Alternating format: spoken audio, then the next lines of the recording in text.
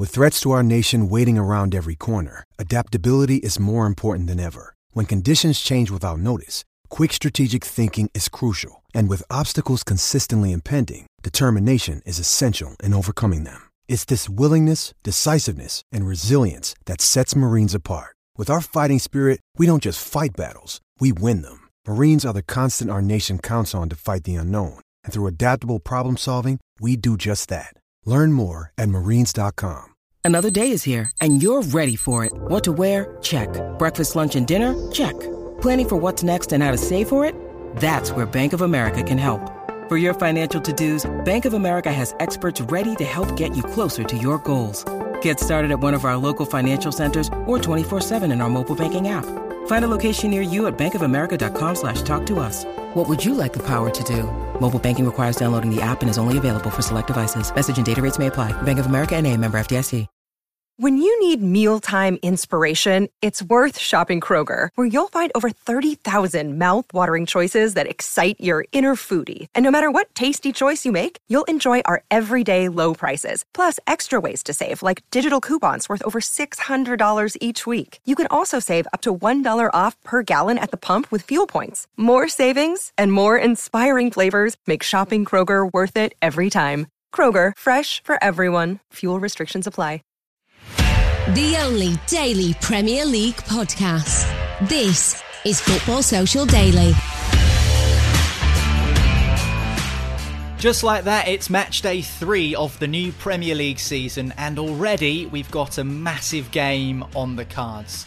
I'm not on about Aston Villa against Brentford, or Burnley against Leeds, or even table-topping West Ham against a struggling Crystal Palace. It's of course Liverpool versus Chelsea, which will take top billing as two title contenders clash at Anfield. Can Lukaku do the business for the Blues, or will Klopp come out on top? We'll discuss on today's show, as well as looking at a case of student versus teacher when Arteta's struggling Arsenal face off against Guardiola's Manchester City, who may have Cristiano Ronaldo on their books by this time next week. All 10 of the weekend's matches previewed here on Football Social Daily, the only 7-day-a-week Premier League podcast. I'm Niall McCorn, and alongside me to go through it all, a man whose face visibly dropped when I mentioned Ronaldo going to Manchester City. Jay Motti, how you doing, Jay? I'm alright. I'm in the, you know what's the stages of grief? I'm in the acceptance stage.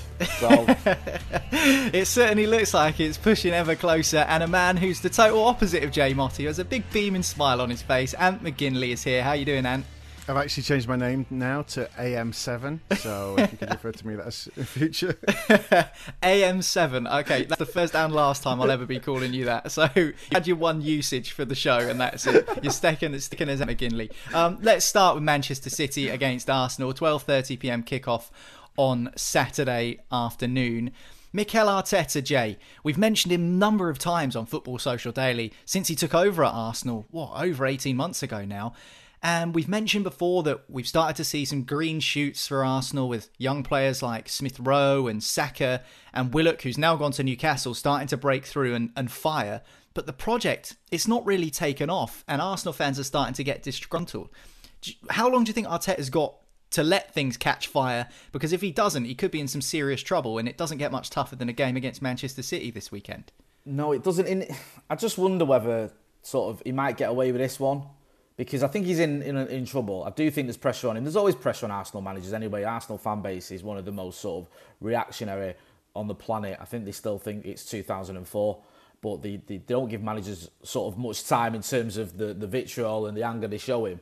I thought when Arteta came in, it was a bit of an unknown quantity. A lot of people saying, he's going to do great because he's been Pep's assistant. But as we've discussed on this podcast, just because you're someone's assistant, you have success there, doesn't always translate to being a good manager. You know, you look at the Steve McLarens, the Brian Kidds, the Carlos Queiroses, just to name some from United who did really well under Fergie, but couldn't quite do it when they went on their own. So it was a bit unknown. Won the FA Cup, bought him some time, but it hasn't been great. And it just seems like a bit of a shambles, to be honest with you. I think, like I said, the saving grace with this game is because it's against Man City, no one expects him to win. He might get a sort of a free pass on this one. They have had a big win, haven't they, in the Cup, which might just alleviate a little bit of pressure. And looking ahead of this game, I think they've got Norwich coming up, Burnley. Okay, they're not that easy, but there's not that long to the North London derby. So he's probably looking at the North London derby and I think that could be his watershed moment. I think if things carry on, if he carries on struggling, gets the North London derby and loses it, that might be a breaking point. But if he can, like I said, I don't think you need to worry about the City game too much. I think if he can beat Norwich and Burnley and then go into that North London derby game and get a result, then I think he'll alleviate some pressure for now. But he just feels like he's constantly under it. And you look at the start of the season they've had. I mean, you mentioned some of the youngsters there. I mean, for me, Arsenal have decent youngsters. And I think the problem is they overhype them a little bit. You hear like players like Maitland-Niles is going to be the next big thing. This is going to be such an amazing player. And when they don't quite live up to that, then, it's like you're setting yourself up to fail almost. They're not bedded in slowly. Sometimes you throw them in, you expect the world, it doesn't quite happen. And I think just Arsenal fans in general just need to temper their expectations a little bit. I know they've spent a lot of money this summer. They've spent, is it more money than anyone else, I think, at the time of recording this? In Europe, yeah. In Europe. So that brings with its own pressure. But look at the starting point they're at. They need they still need a lot of players, despite spending 150 million quid. So yeah, he is under pressure. But like I said, I think the City game, if he can get anything out of it, it's a bonus. I don't think he will. But as long as he don't get a ridiculous scoreline, like a proper hiding, I think he'll be all right for the time being. I'm glad you mentioned the FA Cup as well that he won, because even though you should never kind of underestimate how valuable a trophy is to a manager and their footballing CV and just the feel-good factor it brings, it's almost done more harm than good for Mikel Arteta, the fact that they've won the FA Cup, because it's made that expectation for Arsenal, particularly going into last season, higher than probably what it should have been, Ant. And actually, in the end, they finished outside of the European places for the first time in a quarter of a century. So, Arteta, in terms of the statistics, they certainly aren't in his favour. Yeah, I think it was within his first 20 games as manager, and that was not just manager of Arsenal, but as a manager, he'd won the FA Cup, which is, a ridiculous state to be in. And I think you're exactly right. It was the wrong thing. I think had he maybe got them to the final and lost it there, it still would have been taken as a positive sign. But then there was expectations of almost like, oh, it's fixed now. And I don't think it's as easy a fix as just a new manager or just the right manager or just the right signing. I think there's a whole combination that you need. And I couldn't agree more with everything that Jay said. I mean, can you imagine what it must be like to find yourself supporting a club that doesn't give their new managers time or respect, who have unrealistic expectations, and who spent loads and loads of money and just still live in the glory of the past? I don't know what that must be like, Jay. Well, I understand you don't, because you haven't got any glory in the past, really. So I can completely understand that sentiment. But I think, there's been similarities. I know you're having a laugh, but there's been similarities sort of levelled at Ollie and Arteta. There was at Lampard. And I think some people almost use that as a stick to beat Ollie with, the fact that Tommy Tuchel came into Chelsea and won the Champions League straight away. But I think if you look at the results between Ollie and Arteta, yeah, Arteta's got the FA Cup, but the results are not even comparable, other than the results, ironically, between the two teams, which isn't a great record. Ollie's probably got his worst record against anyone, against Arteta. But in terms of like league positions and the games and stuff like that, you've had a third and a second place finish last two seasons from Ollie. What have you had from Arteta? 2 back-to-back 8th finishes. I mean, are Arsenal fans going to stomach that again if that's what they're going to get? Because I know we're only 2 games in, but already it looks like they're going to struggle to get in the Europa. I'm actually trying to think now, because obviously, he really came to prominence as Pep's number 2. But really, can you think of somebody in recent times that's gone from being a good number 2 to being a good manager, make that step up straight away? It's taken people a while. I mean, obviously, you would look at, Brendan Rodgers now, but that's taken a long time for him to get to where he was. I mean, and the other end of the Brendan scale, Rodgers and Steve Clarke are the only two I can think of. I thank God you didn't say Steve McLaren. Well, do you know what? It's funny, isn't it? Because there's almost a similarity, because McLaren had some initial success. He had a little bit of success. I think at Middlesbrough he won like a trophy. I think didn't win the League Cup and then get him to the Europa League final, whatever. I think he more or less got the England job off the back of it.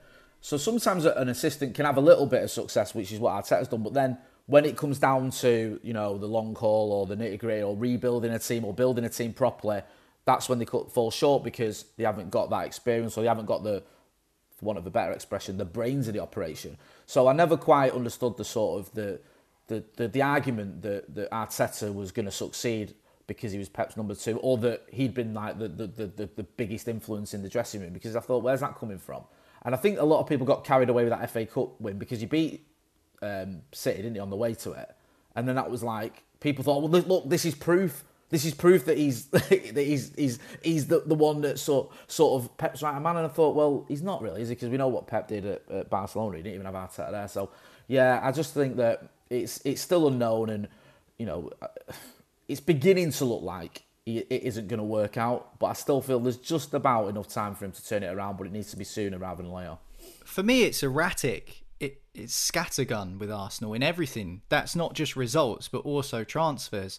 Like the first game of the season, you'd expect Arsenal to beat Brentford. They lose 2-0, but you're not really surprised. But then again, you wouldn't have been surprised if Arsenal had beaten them. And I think that's the huge issue that Arsenal have got. It's a problem, though, that Manchester City don't have.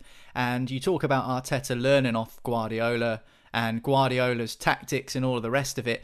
That has been one of the key factors in this conversation, Ant, about Cristiano Ronaldo possibly ending up at the Etihad Stadium. Does he fit into Pep Guardiola's tactics? Of course, they've taken a pass on Harry Kane, who'll be staying at Tottenham Hotspur. But this is huge, huge news. If Cristiano Ronaldo does end up at the Etihad Stadium, I mean, that could be massive, not just commercially, but in terms of a statement from Manchester City. Yeah, and it's something we've seen work very well for other clubs.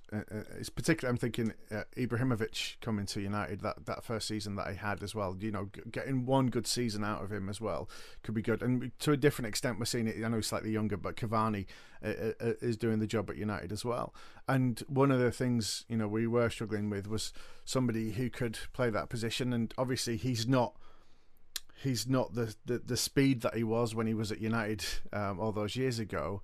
But in terms of sheer force of will and the desire to win and the proven track record of winning, what a player to have. I'd find it really interesting to see how Guardiola would manage him, particularly when there's always been this in the background, this competition between Messi and Ronaldo. And Guardiola has always singled out Messi as being the number one player in the world. And whether that plays into things, and that's what's bringing Ronaldo here to almost prove it, I don't know. I don't think he's got anything left to prove, but he wants to win things, obviously, still. He had an incredible Euros, so I think any other player of that age, you might be saying, it's a bit much, he's a bit over the hill. But I find it really interesting, actually, and I'd be really keen to find out how Jay feels about this, because there's been such hoo-ha about the traitors. But the thing is, if you keep saying things like that, you're going to have a huge bunch of traitors. I mean, just in the Premier League alone, you've had Peter Schmeichel, Owen Hargreaves, Carlos Tevez, Andy Cole. You had Cristiano to that as well. I don't know if we're going to bring in Cantona to replace Pep after he goes. But that would be the breaking. But it's funny because of all the ones you've mentioned there, there's only sort of Tevez who left when we probably needed it. If you're going to go back far, you may as well go Peter Barnes or Dennis Law or whatever. I mean, it's not like with Peter Schmeichel. I think he'd long gone with Andy Cole. He'd long gone. It doesn't feel like... I never felt like any anger towards Andy Cole. Peter Schmeichel's actions when he was at City was what sort of upset a lot of United fans with the cartwheel and all that nonsense. Tevez was the first one where you thought, okay, this is a player we could probably use, but again, we sort of made a rod for our own back. I don't think Fergie was I think Fergie underestimated how influential he was going to be and how he was going to kick on. Ronaldo, though, he left in, 2009? I mean... Yeah, it hurts because he won a lot of trophies for us, and he is an iconic player who, was wore that number 7 shirt and was probably, one of the last great number 7s we've had. But this whole thing of like being shocked that 12 years later he's gone somewhere we don't like, I'm just not that surprised by it. I'll be honest with you. Yeah, it's going to be sickening when I see him in a City shirt. I'm not going to pretend it isn't, but I'm not like, oh, I can't believe this is happening, because I think that if you sell a player for 80 million quid as well, then you can't say, well, can't expect him, especially a player who led us a merry dance in that last season, called himself a slave, fell out with everyone, was making all these silly statements. Fergie more or less had to just say to him, give me one more year and then you can have your move to Madrid, which, to be fair to him, he did. But there's never been this sort of thing where I think, Cristiano Ronaldo is a mad United fan who's never going to sort of, upset us or do anything to sort of, be a bit of a slap in the face. So it's disappointing, but it's not that surprising, to be honest with you. I think the one sort of sad thing for me about this is, whilst Ronaldo is past his best and you know, he's not the player that he was at Old Trafford. He's still a very good player, and he's ironically a player that we could probably do with at United. We could do with a Cristiano Ronaldo, because you mentioned Cavani. He's going to miss about 55 games this season because of Uruguay internationals. It's just ridiculous. We've got Mason Greenwood, who I love, but he's 19. You know, I think he turns 20 soon or whatever. He's very young. There's question marks around Anthony Martial, whether he's ever going to get to the form he had 2 seasons ago. Marcus Rashford plays out wide. He's got an injury at the minute, or he's just had an operation. So we could do with someone with that experience who's still got a lot to offer coming in. But, you know, it's just not going to happen, especially not with our owners who think, you know, we've done a couple of signings this summer and that's it for now. And you can imagine, you saw the reaction that you got at Old Trafford in that first home game, bringing on Varane just before the start of the game. The boost that gave the side seemingly as well. I think, you know, whatever anybody thinks about Ollie or what you've said about the owners, I think you've got a really good squad this season. I think you're really, and that was proven on that opening day, how frightening that you can be. And I know there's been rumours for a while now about conversations between Ronaldo and United. I mean, that would be that the whole homecoming, the narrative writes itself, everything there, and it would be, and also the fact is, you know, Ollie's looking for his first win, and Cristiano is somebody that you'd almost expect to bring you that. I just don't think it fits in with the way things are going at Manchester United at the moment in terms of how things are done above board. And I think probably similarly with Manchester City, which is why it surprises me more, is what Pep Guardiola looks for in a player in terms of signings he makes and the ages of the players, the wages that Ronaldo's on. He's on $500,000 a week after tax. And these are all things that just don't add up to me in terms of a move to Manchester City. But then again, football's a funny old game, and football's a petty game as well. And it wouldn't surprise me if City do just sign Ronaldo to spite Manchester United, because, you know, there's all this talk about legacies and who's the top dog in Manchester and everything else.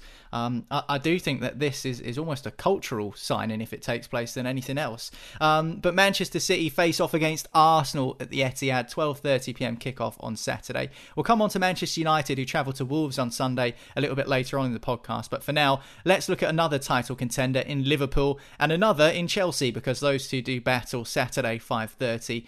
This is the first clash of two perceived title contenders this season. We think there are 4, both Manchester clubs, Liverpool and Chelsea, so there's going to be a few real big battles this season between those teams. In terms of the capabilities to win the league, Ant, we know that Liverpool can do it because they've done it before in recent seasons. As for Chelsea, it's been a while since they last won the Premier League title. You have to go back to when they did it under Antonio Conte, and they've been off the pace for the last few seasons.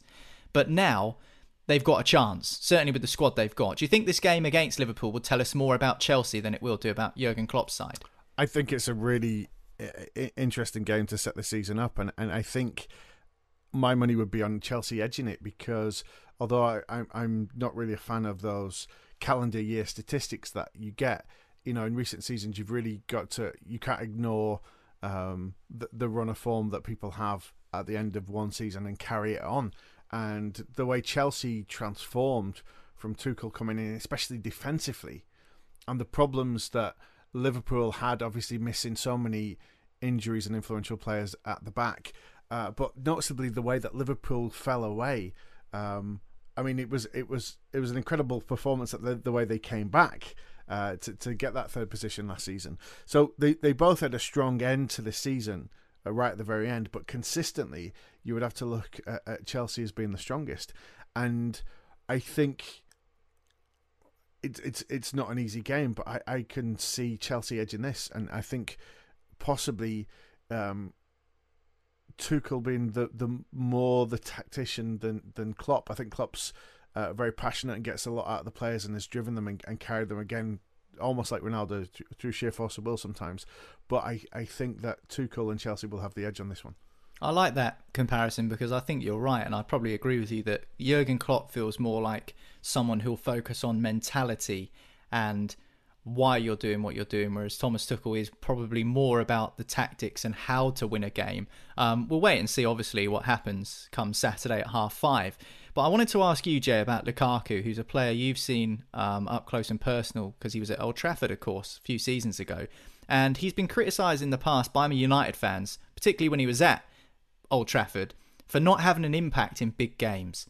Now, it feels like it's a different Lukaku, which has landed back in the Premier League for £97.5 million. Do you think he'll be keen to disprove that theory that some have of him, that he just doesn't turn up in those big matches?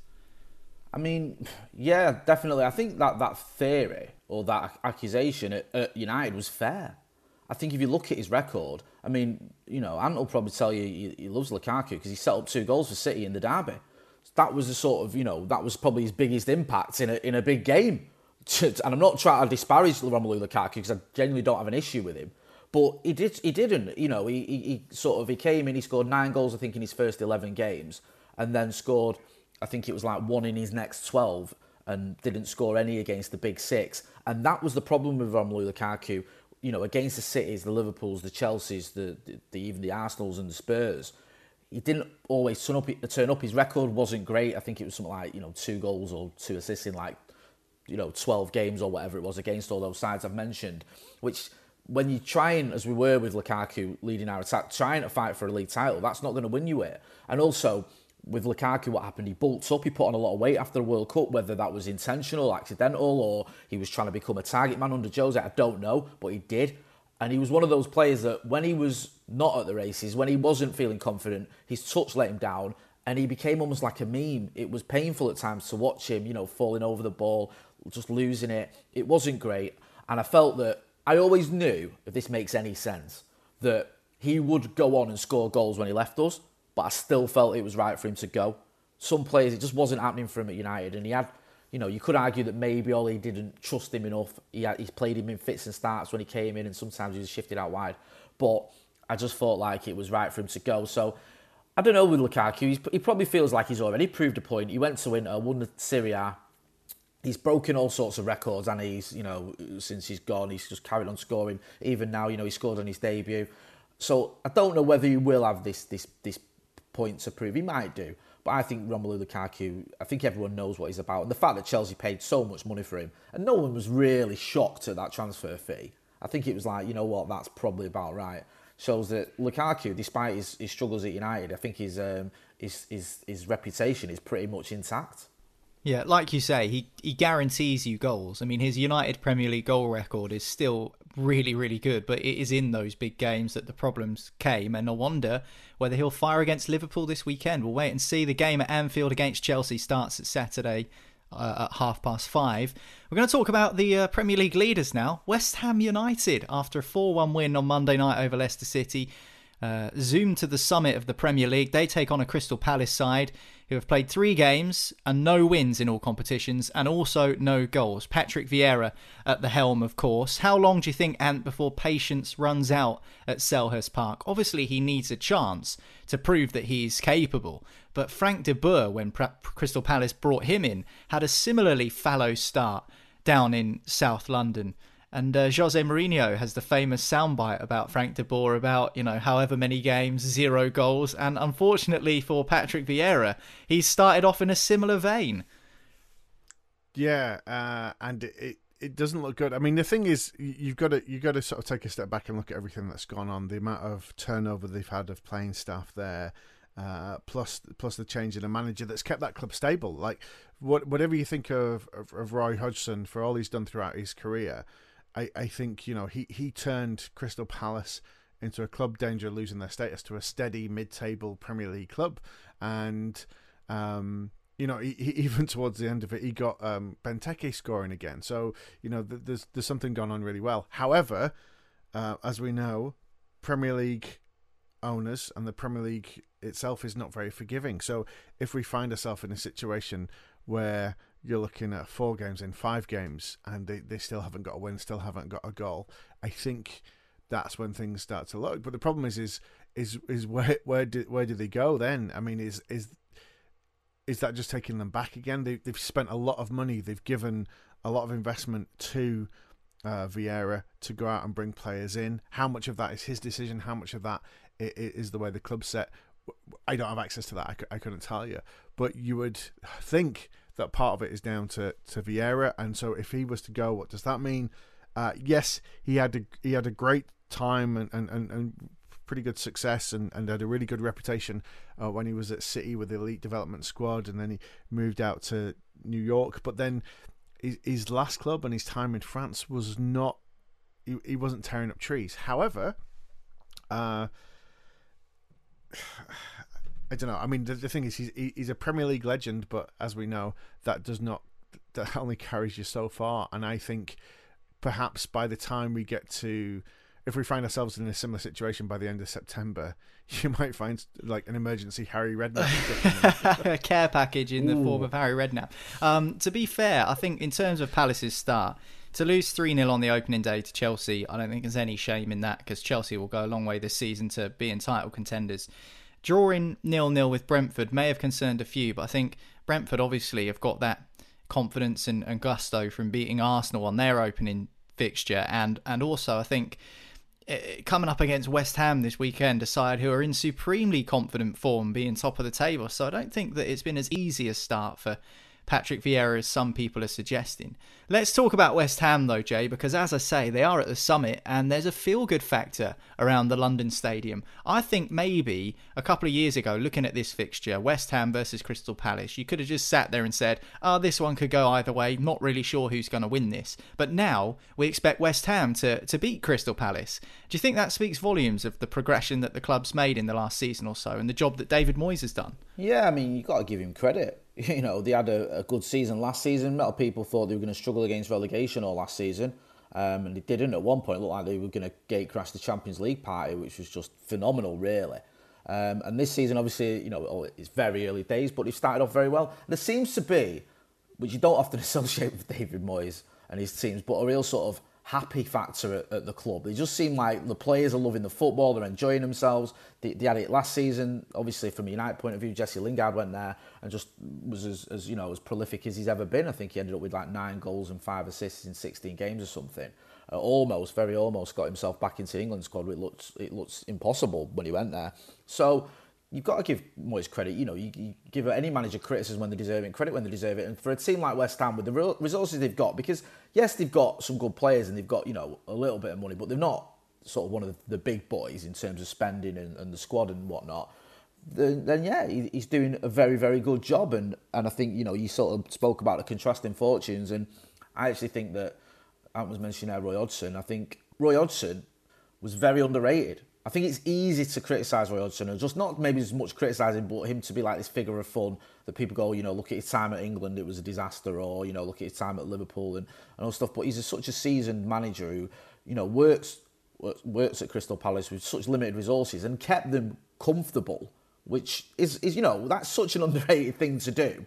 Take a club that's got no resources, not got a big squad, not got any money to spend, and keep them pretty much out of the relegation trouble.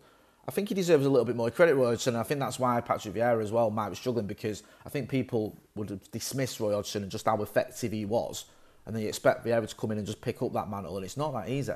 I would put that achievement, like I said, and I rate him very highly. I'd put that on a par with Jose getting United second. How did I know that was? You know what? As soon as you said I would put that achievement, I knew what was coming. Hey, I knew it. Right. Well, we've just lost our Niall for a moment, but what I'm going to do is I'm going to take us into the break, because I've done this before. And when we come back, we're going to talk about Norwich, Leicester, Wolves, Man United, Tottenham and Watford, and with a 100% record so far this season, Brighton against Everton. That's all next. Football's Social Daily. Subscribe to the podcast now so you never miss an episode.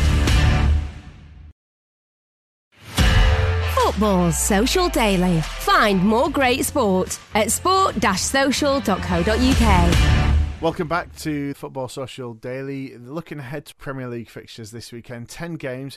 We've got 3 down. Let's look at the next up. It's not been a great start again, but then I suppose... you know, kind of used to it after the last trip to the Premier League. Norwich at home to Leicester. It's been a brutal start for Norwich, but a little bit of joy for them. 6-0 in the Carabao Cup. But it's been 8 goals conceded in 2 games. Now, that has been against Man City and Liverpool. Jay, can you see any way that they can get something out of Leicester?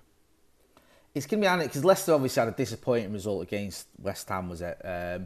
So, you know, they'll probably have a little bit of a point to prove. Obviously, Leicester are a very good team, been thereabouts near the top end of the Premier League over the last few years and won the FA Cup, of course. So it is. I don't envy Norwich. They've had such a awful sort of start to the season in terms of fixtures as well. So I think it's going to be very difficult for them. I mean, there's a lot to like about Norwich. You know, if you watch them, they play some good football, and I thought that they had a plan, didn't they, when they got sort of promoted? Like they had like a 5-year plan or whatever it was, and they sort of got promoted a bit earlier than expected and didn't panic, if that's the right term. They didn't spend big in the Premier League. They said, well, we're going to stick to our long-term plan, which isn't to go mad and spend money we haven't got relegated, and then bounce back. So you think, okay, that's fair enough. They've obviously got a strategy and a plan, and it's kind of working. But I always feel like a team like Norwich, you feel sorry for him and you admire him because you take points off him more often than not. They're one of those teams you go, they play nice football, they've got, you know, some good players, but we can usually beat them. I just wonder how much they've learned from that last trip to the Premier League, how much that plays a part, how much that can sort of, that little bit of experience can just count in certain games. But they need to start picking up some points, because you get into that thing, don't you, where, you know, you're just losing game after game after game at the beginning of the Premier League. Before you know it, you're just sort of looking at a relegation battle. That's it. You know what I mean? And it's like, not even a relegation battle. You're beginning to sort of look at it, you know, can we even get off the bottom? Are we going to be bottom of the table? So I do feel for them, but I think they've got a good sort of hierarchy in place, a bit of a plan there. I just don't see him getting anything out of this game, because I think Leicester are a good team. We've had a bad result and we'll want to bounce back. One of the things I'm curious about is I mean, obviously they've come up against two teams, like especially with City bouncing back as well, and Liverpool, who are on form. They don't seem to sort of have the ability to shut up shop and just keep it down to 1 or 2 goals. And especially when you look at how they, you know, I think it was a minus 49 goal difference they went down with last time they were there. Yet the way they play, they tore up the Championship last season. Now let's look at Leicester. I mean, Jay's, you know, put all the eggs in the Leicester basket for this game, but Leicester have not had a great start. Went down to 10 men and had a heavy defeat against West Ham. Can you see them bouncing back? Is this all set up for that to happen? Yeah, I thought it was really uncharacteristic of Leicester to lose in the way they did. Obviously, against West Ham, they had Ayoze Perez sent off, and I think the game was a bit closer when that happened. And you can always look at that and pinpoint it as a reason as to why a team loses handsomely is through a sending off. But to be fair, I thought they were completely outplayed and outclassed by West Ham. I thought that the players were making mistakes. I thought it was very unusual for a Brendan Rodgers side to play in that sort of way. It felt like they weren't switched on, and that would be concerning, really, to be honest, for Brendan Rodgers. And I'm sure he'll be sort of encouraging his players to bounce back. And actually, in terms of a game that you would hand select, I think Jay's just kind of touched upon it there. If you were to pick one Premier League side that you would want to face off against, if you were looking to get back into winning ways after a defeat, then you'd probably be picking Norwich. And that's no disrespect to them. It's just because, you know, the 2 Premier League games they've had, they've shipped 8 goals. I know they played Manchester City and Liverpool, but in terms of facing a side who you think you'd be able to get back to winning ways against, you'd probably be picking the Canaries, to be fair. So even though Norwich won midweek quite handsomely against Bournemouth, I think they beat them 6-0, I still don't think that changes anything in terms of the dynamic or the perception when it comes to Premier League fixtures. So actually, I think that we will see a Leicester reaction. I do think we'll see Brendan Rodgers let his players know that that wasn't acceptable. And it is always about how a team bounces back from defeat. And you don't want to get beaten by Norwich, because I think that will then start to cause a little bit of disgruntlement and a bit of confusion amongst some in the ranks at Leicester. And that's not what you want to see, really. That game kicks off at 3:00 on Saturday. Looking ahead to Sunday at 4:30 at Molineux, Wolves entertain Manchester United. And are we going to see full debuts for the big signings from this summer? What do you reckon, Jay? We want to. I'm telling you.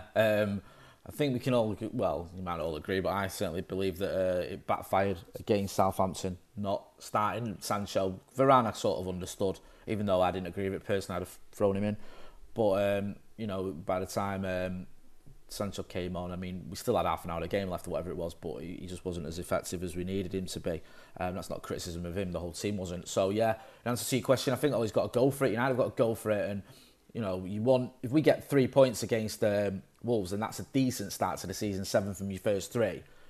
If you lose or you draw, then it's already like, it's a bit deflating. It's not a great start to only win one of your first 3 games, especially against teams that you should be beating. Wolves are in a little bit of a decline, aren't they, from a couple of years ago in terms of the investment and the way they've gone about things. And, you know, there was a time when they first came in the Premier League that there was this real buzz about them. They were bringing in these players that no one ever expected Wolves to be able to get. I know they've got a rich owner and obviously tries to, is it Jorge Mendes? So they're able to bring in sort of players that perhaps you wouldn't have expected to see at Molineux, but it just feels like it's not quite where it was this season compared to last season or the last couple of seasons. So with all that being said, and the players we've got, then yeah, United should be starting a strong team, and we should be winning this one. I don't even want to hear any excuses. This is a game we should be going into and taking all 3 points from. With that said, Wolves must be feeling confident given I think it's fair to say sloppy performance that United put in against Southampton. What is the avenue that you see Wolves possibly being able to get a result from this one now, if there is one? Well, I think if you take last week's game that United had against Southampton as a blueprint for how to get a result against them, you have to target the 2 defensive midfield players, of which were Fred and Nemanja Matic. And, you know, Nemanja Matic actually in pre-season looked like one of the better Manchester United players, and a few fans was thinking, right, okay, you might have turned a corner, might be an opportunity for him to really show what he can do in United colours again. And there are a few hints at a 4-3-3 formation, of which, you know, Matic would be quite useful at in terms of the central midfielder in a 4-3-3. But Solskjaer stuck with 4-2-3-1, and obviously Scott McTominay's had groin surgery this week, so he's not going to be involved for a number of weeks. Van der Beek, there's been question marks over him, whether he can play in that defensive midfield role. He's kind of been in the gym, put on a bit of muscle, and I think maybe is kind of eyeing up one of those defensive midfield spots, because as good as Van der Beek is in a more advanced position, is he really going to get in ahead of the likes of Sancho and Greenwood? And Bruno Fernandes has got that 10 spot locked down, hasn't he? So actually, is it time for Van der Beek to come in there and make a bit of an impact, or at least try to? So from a Wolves perspective, if you're going to try and combat Manchester United and get a result against them, the thing Southampton do, and they always have done under Hasenhüttl, is just press you as tight as they can. They'll press you to the edge of your 18-yard box. I don't think we'll see too much of that from Wolves, but if they can get on top of Fred and get on top of Matic or whoever those 2 midfield players are, and just try and isolate and suffocate those passes to the forward players, I mean, that's where United are most dangerous, aren't they? They've got excellent central defenders now, Maguire and Varane, and if they start, okay, that's what you'd expect. And at the top end of the pitch, so much potential and quality amongst all of the players. I mean, I won't list them all because everyone knows how good their attacking options are. But I think if you are kind of highlighting an area of the pitch United need improvement, it's probably the middle of the park. And, you know, Fred, I don't think is a bad player, but he was quite loose and sloppy with his passing at St Mary's last week, gave a few balls away. He was passing the ball out of play for throw-ins. You know, he was the one that unfortunately had the deflection for the own goal for Southampton's goal. And I just think, actually, if there's one person you want to target or one position, if you're Wolves, it'll probably be in that midfield area. So if Wolves can get in there and win that battle, they will have a better chance of winning the game, I think. Wolves won a 5 sides without any points so far this season. That game 4:30 on Sunday. Let's look at a team now that have got maximum points from the 2 games, despite only brief appearances from their talisman. Tottenham at home to Watford, and another derby on Sunday at 2:00.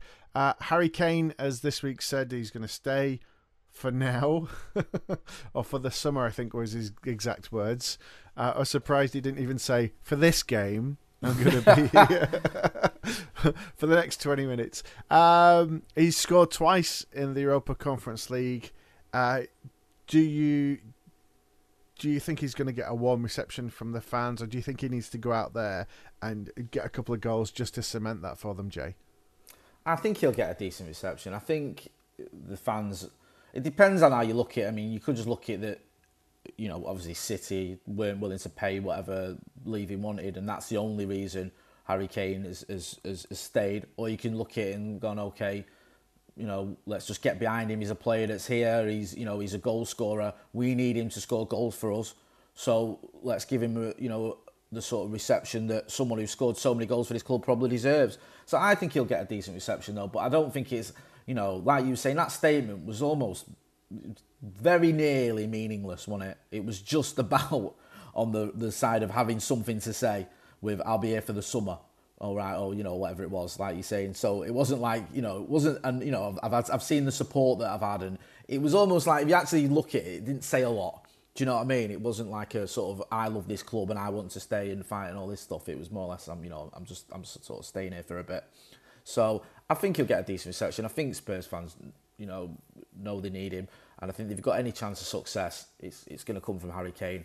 I know they won the first game against Man City without him, but that, I don't see that happening very often. I think if Spurs are going to have any sort of say in getting into the top four, which I imagine is the ultimate goal, then they need Harry Kane sort of banging in the goals, and the fact that he's back and he's in the goals already in Europa, that's a positive for them, because on his day, Harry Kane is probably the best striker in the world. So the England captain staying at Tottenham. Can we see, based on what we've seen of them so far, Watford staying in the Premier League this season? Because I had quite a few pundits and commentators say at the start of the season they could see all three promoted clubs going down. How would you assess Watford's start to the season, Niall?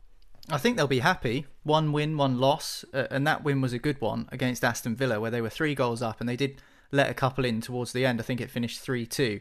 But Ismail Assar looked really lively. Emmanuel Dennis is a signing I'm excited about. He's coming from Club Brugge. I think he's got loads of potential. But I wouldn't disagree with that statement that you made that possibly all 3 of the promoted teams could go back down again. I actually think Brentford are my pick to stay up. If they're, out of the 3, I fancy Brentford to do the best out of all of them. But they can't be dispirited with their start. Obviously, a much better performance against Villa than the one that saw them beaten by Brighton last week. But still, you can't turn your nose up at having 3 points on the board already in 2 games.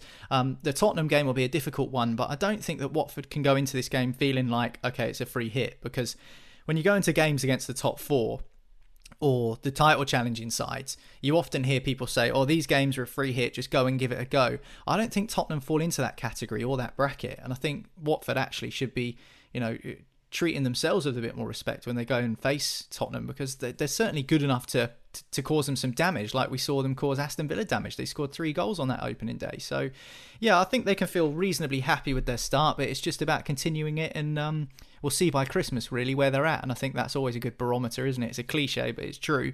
At Christmas, we'll see where they are, and if they're down and amongst it, then you probably fancy them to sticking around there. But if they're not, then who knows? But yeah, certainly a decent-ish start, and they'll look to continue that against Spurs. Well, the last time these two sides met in the Premier League, it was a thrilling 0-0 draw. Troy Deeney missing a penalty. We'll find out Sunday 2 o'clock how that goes. And now let's look at one team that nobody's really talked about, despite the fact they are in the Champions League places.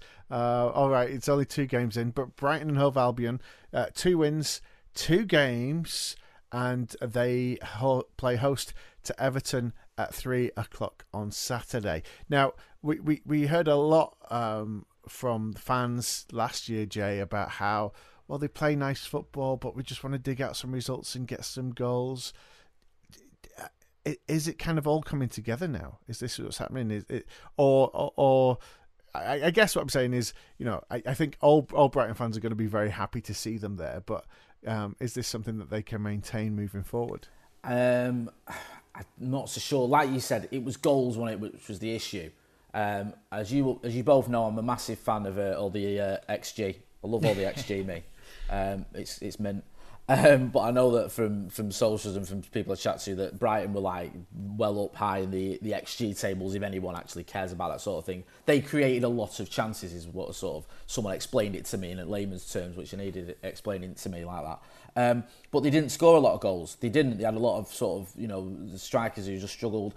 I don't want to keep making it about United, but it's my best reference is when we played them, when we sort of, it ended as a draw and then we got that penalty after the final whistle, which everyone and they hit the bar like a million times. They hit the woodwork 5 times. I think it was the record for the most times. Like, they should have beaten us comfortably and they ended up losing. It wasn't, that was because of their sort of wastefulness in front of goal. So the fact they've got 4 goals in 2 games is a solid start. The fact that they've got a pretty good, solid team. I think you look at there's 1 or 2 players. Bissouma's the one that stands out. Everyone was raving about after the Watford game, I think, last time we played.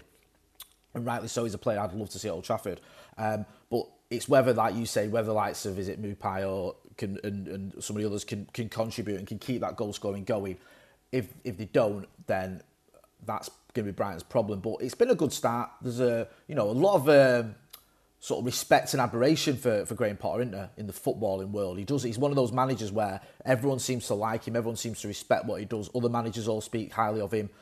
I think a lot of neutral fans look at him and go, yeah, okay, I see what he's doing, because when they got rid of Chris Hughton, a lot of people were surprised. They think, actually, he's keeping you safe. What are your ambitions? Are you sort of maybe getting ideas above your station? Wasn't, all plain sailing. It looked like at one point they could be in relegation trouble last season, but it seems to be working out for him. So, fair play to Graham Potter. He's playing football the right way and getting some results with it this season especially. I couldn't agree with you more, apart from the fact that this new look he's got for this season, I'm not too sure about the beard. Paul Weller, Mark II. Yeah, I was like, who is that?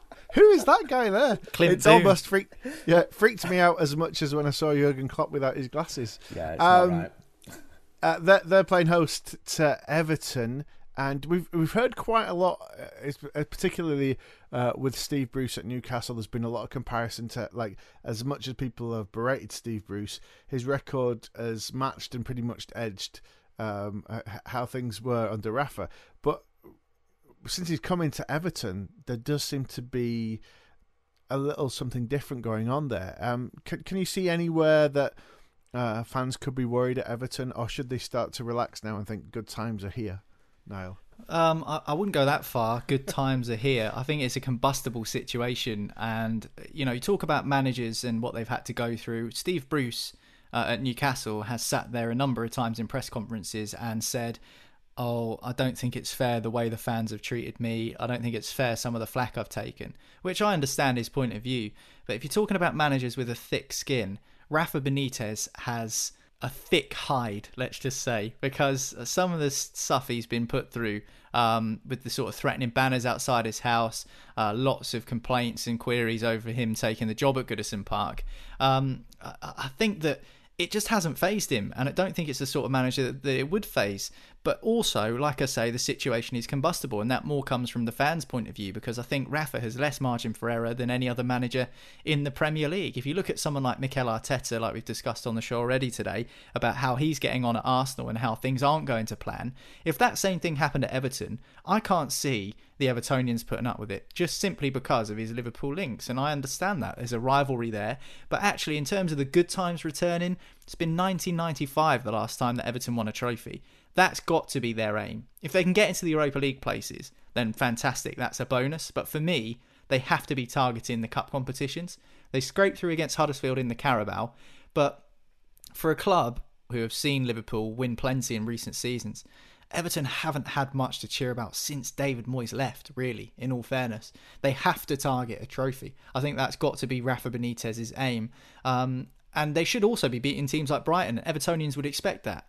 And although Brighton have made a good start, Everton fans will expect them to beat them. And that's just the way things go at Everton. So in terms of Rafa and what he could deliver, he's a man who knows how to get the job done.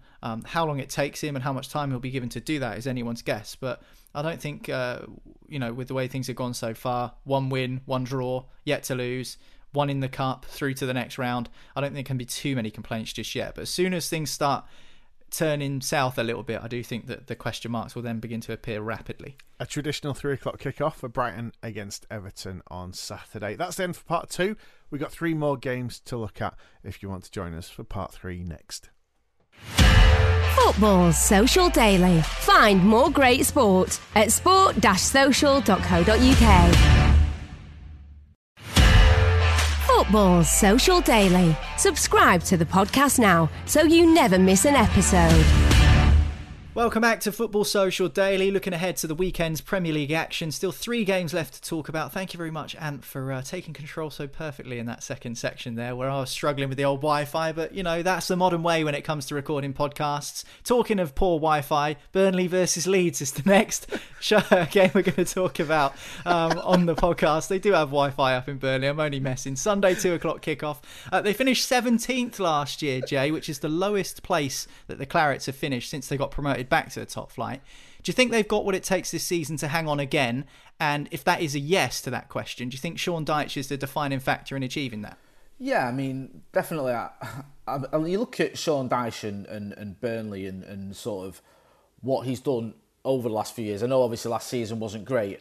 They finished 17th, which is, you know, position-wise is poor, but they were still comfortably above the relegation zone. I think they were, was it 11 points or something above relegation? And so in terms of points, it wasn't great, but you know, they did sort of avoid relegation comfortably. I just always feel with Burnley, what is the goal? What is the ambition? I've spoken about it on this podcast quite a few times. Is it just to be above Blackburn?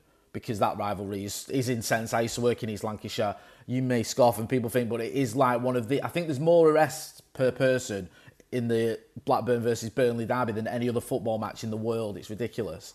But yeah, you have to wonder, like, you know, they got into the Europa League, didn't they, not long ago? Played like 2 games in it and then got knocked out, and it was like, you know, that was almost pointless. So if it is just to stay in the Premier League, then, you know, he's doing a fantastic job. But if they have got ambitions of I don't know, we spoke about Brighton earlier, maybe playing nicer football or trying to do something sort of spectacular like what David Moyes is doing. I know he's got a lot more resources, but trying to get into the conversation of can we gate crash the party at the top, near the top of the table, I should say, then they might have to look elsewhere. But I just think as long as Sean Dyche is manager there, they'll be safe. And I actually think that's probably what most of the fans will be happy with. Not to belittle Burnley, but I think, you know, if you're a regular Premier League club the size of Burnley, that's pretty much an achievement in itself when you look at some of the resources that other clubs have. Yeah, I'd agree. And Sean Dyche is actually the highest paid member of staff at Burnley, and that includes the players. So I think that goes to show how important a piece of the puzzle he is up there at Turf Moor.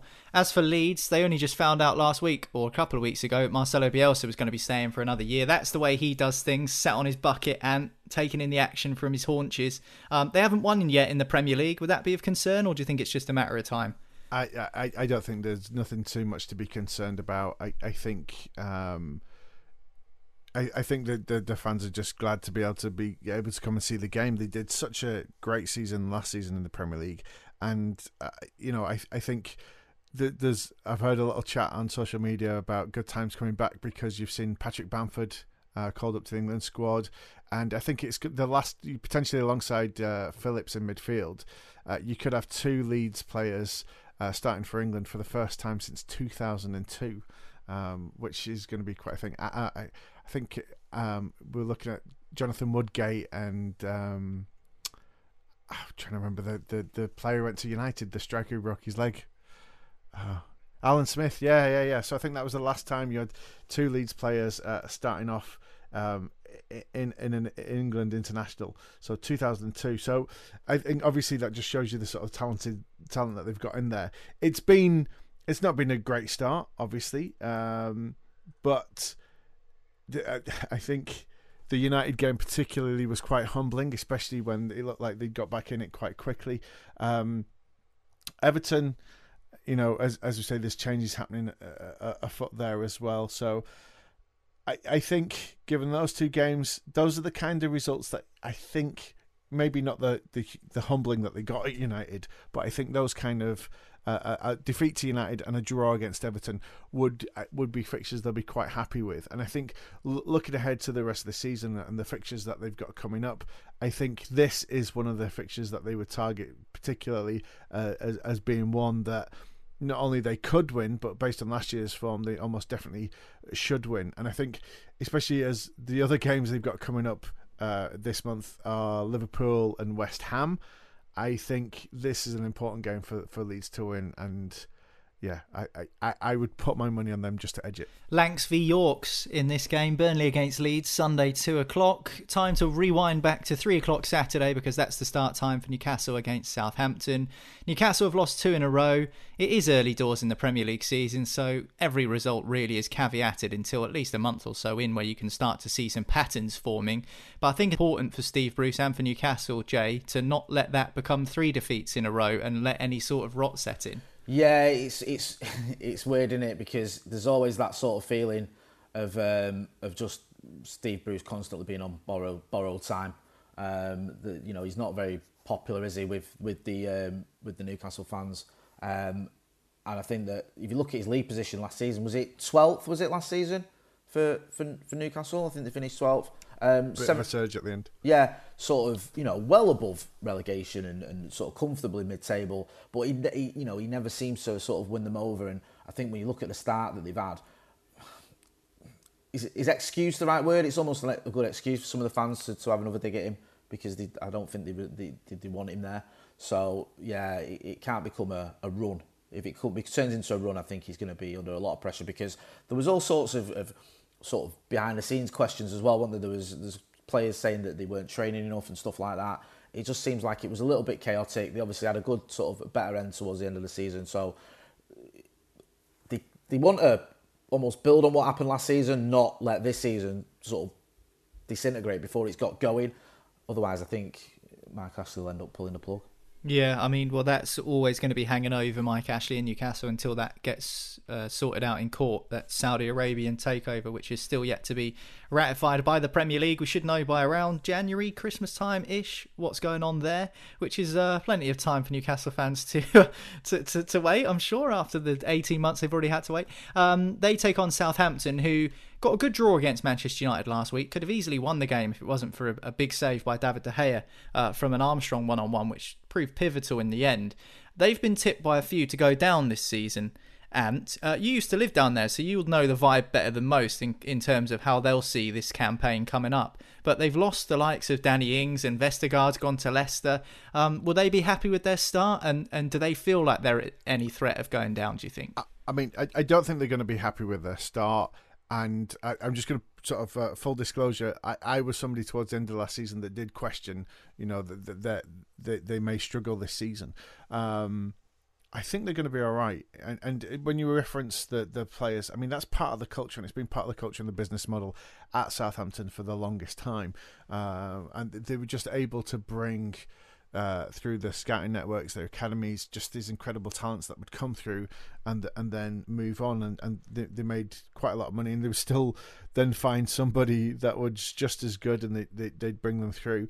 They kind of seem to lose balance for a couple of years where they could do that and still sort of be the top end of the table, and then it's been a bit dodgy the last 2 seasons. Although Hassan Hutel is a very good manager, he's got a lot of fans around the game, not just in the UK and in Germany. But I think given that that they had 2, I think both last season and the season before, they had 9-0 defeats to Leicester on the copybook. I think some people look at those and dismiss them as a team in general.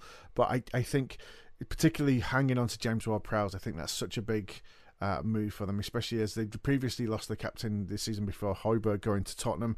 I think Ward-Prowse is a real statement of intent, and I think, yes, Danny Ings has gone, and he's been on the goal straight away as soon as he's gone to Villa, but I think there is enough within the team, within the culture of the club, and within the manager to see them sticking around where they find themselves at the minute, 13th, 12th. I don't, but that's another question. Anyway, Newcastle against Southampton, 3 o'clock Saturday. Final game we're going to talk about on the podcast today comes at Villa Park. Aston Villa taking on Brentford. Brentford, Jay, still unbeaten. A lot of people tipping them to go straight back down, but that's something they can take confidence from. Yeah, definitely. I think I may have been one of those people that actually tipped them to go straight down when we did our Premier League predictions, but I'd be happy to be proven wrong. It's always good, I think, or just better if teams that get promoted can make a stab of it in the Premier League. It's sort of a bit deflating when you see teams come up and just get relegated straight away. They obviously had that great result, didn't they, in the first game, the season opener against Arsenal, and a solid draw as well. Since then at Palace, the trouble with promoted teams, sometimes like they start off well, but it's when they have one or two bad results, how they react, that counts. We saw it with Norwich, didn't we, a couple of seasons ago, where they started off surprising everyone, and Timo Pukki was scoring goals. They got that result against City, and everyone was like, wow. And then when things started to go badly wrong, they didn't have an answer for it. So I think that's what maybe Brentford will have to look at is, yes, they've had a good start, keep building on that, but if, they do pick up some bad results, can they sort of react to it in a positive way? But so far, it's been it's been good. It's been good to see them. I've not seen a lot of them, so the Arsenal game played really well. Obviously, a great buzz as well for the fans to be in the Premier League. And it would be a sort of a great story to see Brentford get into the Premier League and stay there. And they've got some quality as well. They have got some decent players as well. So there's no point in being disparaging about it. It's just, it's going to be tough with the resources they've got and the fact that they are new to the Premier League to stay up. Yeah, I think they'll surprise a few personally, but their next test is against the Villa side, who have made a few signings in replacing Jack Grealish, who went to City for 100 million quid. And they've got Leon Bailey, and Danny Ings has already been amongst the goals. Do you think it's going to take a little bit more time for them to gel, because they've made a good start of it so far? Yeah, but I think it's not like they've done a complete team overhaul. I think they've bought very well. Bailey, according to Smith in his press conference, is not going to be ready for this game. We saw him set up, I think it was a John McGinn, beautiful first time shot on goal. Leon Bailey, I think we're going to see a lot of if he can stay fit this season. The other players in there, I think they're going to be bedded in slowly. It'll take a little bit of time, but there's some real quality in there. And I think I really like Dean Smith as a manager. He's kind of both in the way that he speaks publicly and also the way that you see him handling the players. I think and the club handled the whole Jack Grealish thing very well. I think that them coming out and actually sort of speaking directly and saying, look, this is why, this is what we set up. And I think we'd all agree, particularly with the owners some other clubs have as well, to have that kind of engagement and communication would make things, because you kind of feel like what the club's building towards. And actually, I think nobody was surprised with that transfer coming through. And I think all the players that they've brought in has been part of a strategy that the club has been building through, not just this summer, but moving forward. And they've got a spine of great players. Mings has just been called up to the England squad again. What a great volley from Danny Ings as well on his second game. They've got a man right in form as well. And they've got the small mention of one of the best players from last season, Ollie Watkins, is probably going to be back in contention for this game as well. So I think when you look at it like that, you start to go and see, all right, they've not hit the ground running at all this season, but they've got the team there. And as we saw with Man City last season, they did not hit the ground running at all. They were in a terrible state of things at the start of the season. So there is still time for things to be turned around, and I think Villa are going to rise to the top. Not always to the top, but they're going to have a very good season. Well, Aston Villa against Brentford kicks off at 3 o'clock Saturday, and that's it. That's our 10 games for the Premier League weekend. Thank you very much, Ant. Thank you very much, Jay, for joining us on Football Social Daily. Before you both go, I wanted to ask you about the Sports Social Podcast Network, because you've both got shows on there. Jay, 3 points in the gaff. Tell us all about that. Yes. That old Manx saying that you know and love. I've made a rod for my own back here, because it's myself, Pundit Jay, and Mike's is a City fan.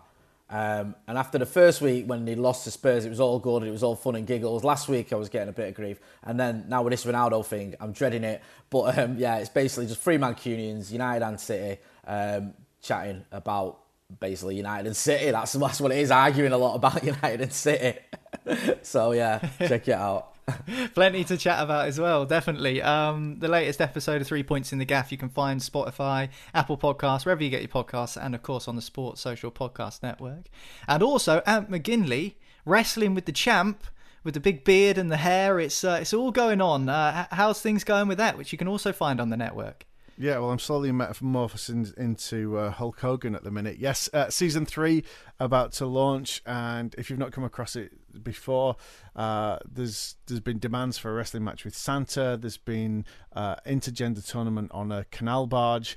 This is the world of wrestling with the champ. If you've ever watched wrestling, whether as a child or you still watch it now, you're going to enjoy this. If you think Alan Partridge retiring from wrestling, that kind of puts you in the right sort of mindset for this.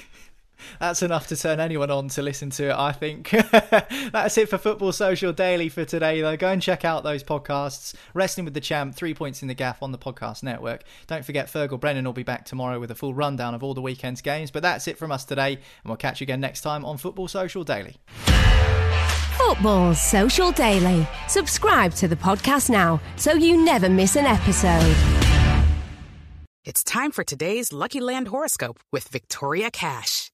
Life's gotten mundane, so shake up the daily routine and be adventurous with a trip to Lucky Land. You know what they say, your chance to win starts with a spin.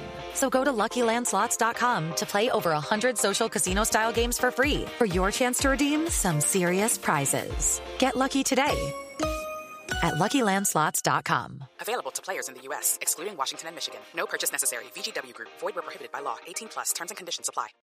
With the Lucky Land Slots, you can get lucky just about anywhere. This is your captain speaking. We've got clear runway and the weather's fine, but we're just going to circle up here a while and get lucky. No, nothing like that. It's just these cash prizes add up quick. So I suggest you sit back, keep your tray table upright, and start getting lucky. Play for free at LuckyLandSlots.com. Are you feeling lucky? No purchase necessary. Void where prohibited by law. 18+ terms and conditions apply. See website for details.